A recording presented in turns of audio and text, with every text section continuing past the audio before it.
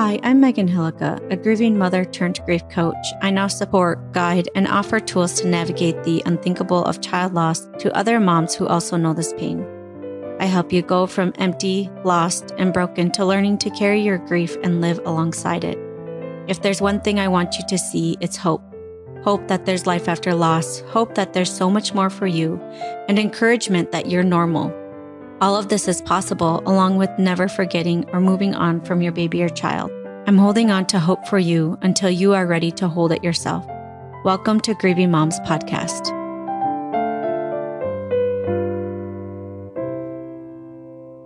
Welcome back to episode number 102 on Grieving Moms Podcast. I'm your host, Megan Hillica, and today we're going to talk about learning to love yourself.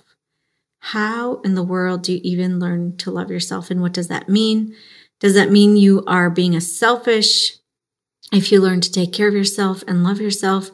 Does that mean you are becoming vain in yourself? I want to dive into all of these questions today and why I believe learning to love yourself is so important on your grief journey, or in fact, for everyone in their lives. But first, Relief in Grief is open. Come join me on July 14th, 15th, and 16th for live coaching, teaching, and connecting with other moms on this. We're all walking this together, right?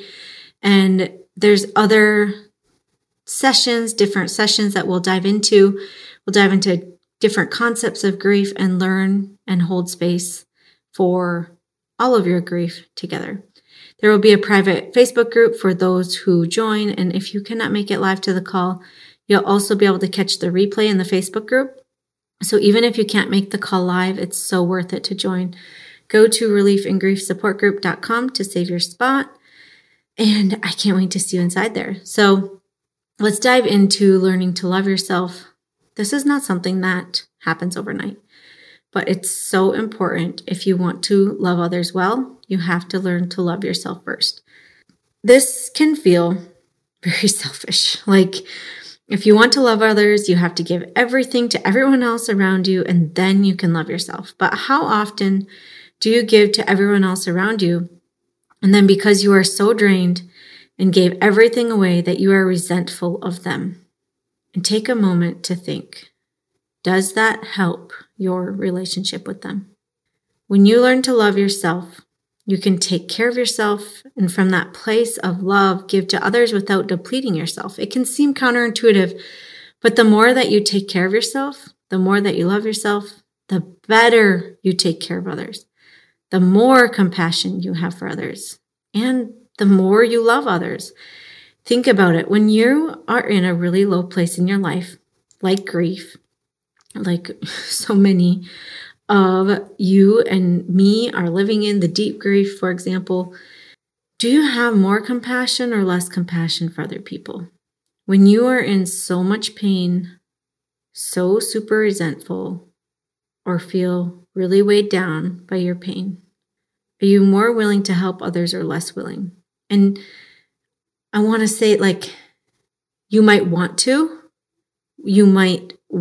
help others, but when you are in that place of such depletedness, I guess, it's hard to even have the energy or to reach deep into yourself for that compassion. I have found for me that when I am in that place, I don't have much compassion for anyone else because my own pain is so overwhelming that I cannot help anyone else. I can't connect with others, and I get resentful towards others. My story is the worst story, and everyone else is just annoying. I have all sorts of things. But when I take time to care for myself and know that my pain is worthy and valid, just like everyone else's pain is worthy and valid, all of a sudden, I'm more compassionate and open to hearing and helping others. So I've been working with moms for over a year and a half now. And this has shown me that at the core of it, so many of you are walking around with beliefs like you don't deserve to be happy, you are bad, you are not good enough, you don't deserve anything good in your life. Things like that. These kinds of beliefs are the lens through which you look at your life through. When you have these beliefs, you see things differently than if you're looking through a lens of compassion and love for yourself. Just like the episode, What Story Are You Telling?, that I did almost a year ago, looking through different lenses can totally change how you tell your story. So most of you are looking through a lens of judgment, shame, not good enough, beating yourself up. You look at your grief experience, your experience with your child dying, and all you see is how it was your fault, how you should have acted differently, why you are bad, why you don't deserve anything, and so on. And this in turn creates a lot of suffering, a lot of pain, and it definitely doesn't give you close and connected relationships when you are treating yourself so horribly. So how can you begin to look through a different lens of compassion and love for yourself? This doesn't have to mean that you become selfish, and this doesn't have to mean that you don't love anyone else. It means that you look through the lens and see how you tried your best, how you are doing the best you know how you are a human and you are doing the best you can every single day, how you loved and still love your child and you did the absolute best you could for them. So think about somebody who takes care of themselves, who has boundaries in place, who really they don't put themselves first, but they put their mental health, their emotional health as a top priority in their life. And can you see that they have more space to love others? They have more capacity to hold space for others. Loving yourself includes looking through the lens with compassion and understanding that you would give to others in your life if they were going through a similar situation. So looking at your own life and giving yourself what you would give to others. So often we don't give that to others, or to ourselves, we only give it to others. But noticing the words that go through your mind as you berate yourself and deciding that you can talk to yourself in a way that you would talk to a friend. There's no need to be beating yourself up every single day like I have done so many times that maybe you are doing.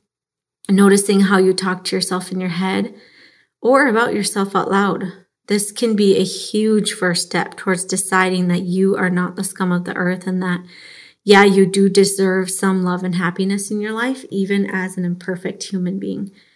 So, yeah, you could step into being vain and selfish, but I actually believe that this is not very common. I do believe that we are so critical, judgmental of ourselves, and learning to be comfortable with who you are as the person that God made you to be and loving yourself anyways, like loving who you are as God who made you to be. This is a beautiful thing. It's not a selfish thing. It's knowing that you're imperfect, knowing that you're not a perfect human being, knowing that there's so many things that you can continue to work on and do better. But at the core of it, God made you who you are, and you can learn to love yourself. You can learn to love that person that God has made you to be and that God loves you as you are as well. I think of this analogy of a pitcher of water. Imagine that there's a pitcher of water and there's everything that you need in your life filling into the pitcher of water or into the pitcher. So this water the water is everything you need and it's filling into this pitcher. And as women, as moms, we dump from this pitcher to everyone else all the time. And so our pitcher is always empty because we're always giving it to everyone else. Dumping it everywhere to everyone else. And what would happen if you took a moment to let that pitcher fill up? What if you let that pitcher with everything that you needed fill up to the top? What would happen to it? If you let it fill up, it would overflow and it could get to everybody else around you anyways. You wouldn't have to keep dumping it out, but you could come from a place that's full and fulfilled and happy, and then you can help other people. Then you can love others well. Then you can, give and serve and help others, and you don't have all that resentment and exhaustion and tiredness, and you're just doing it just because that's what you're supposed to do, rather than you get to give it with joyful cheerfulness, wanting to do it. Because if you think about it, on the end of the person who is receiving your help, at least for me, I don't want to be on the receiving end of somebody who's giving resentfully to me. Somebody who feels really exhausted and drained and who's like, oh, fine, I'll do it because I have to, but I really don't want to do this. And now I'm crabby at you. And why didn't you ever help? And I'm just trying to show you that I love you and you don't appreciate me. Rather than coming from a place of, I am okay, I know my worth, I love myself, and I'm helping because I want to help you and because I love you and I care for you. I would rather have help from that kind of energy rather than the kind where somebody's coming from such a depleted place. So what about you? What would you like, what would you want to do? And so when you come from a place of love within yourself, it's easier to give that love to everyone else around you because you don't have to try to get that love from others. You don't have to try to people please to get that love, to get others to love you. You can be okay with where you're at and from that place happily serve and give to others, right? So what steps can you take today to love yourself? I would first encourage you to begin to notice how you talk to yourself or talk about yourself. What story do you tell yourself about yourself?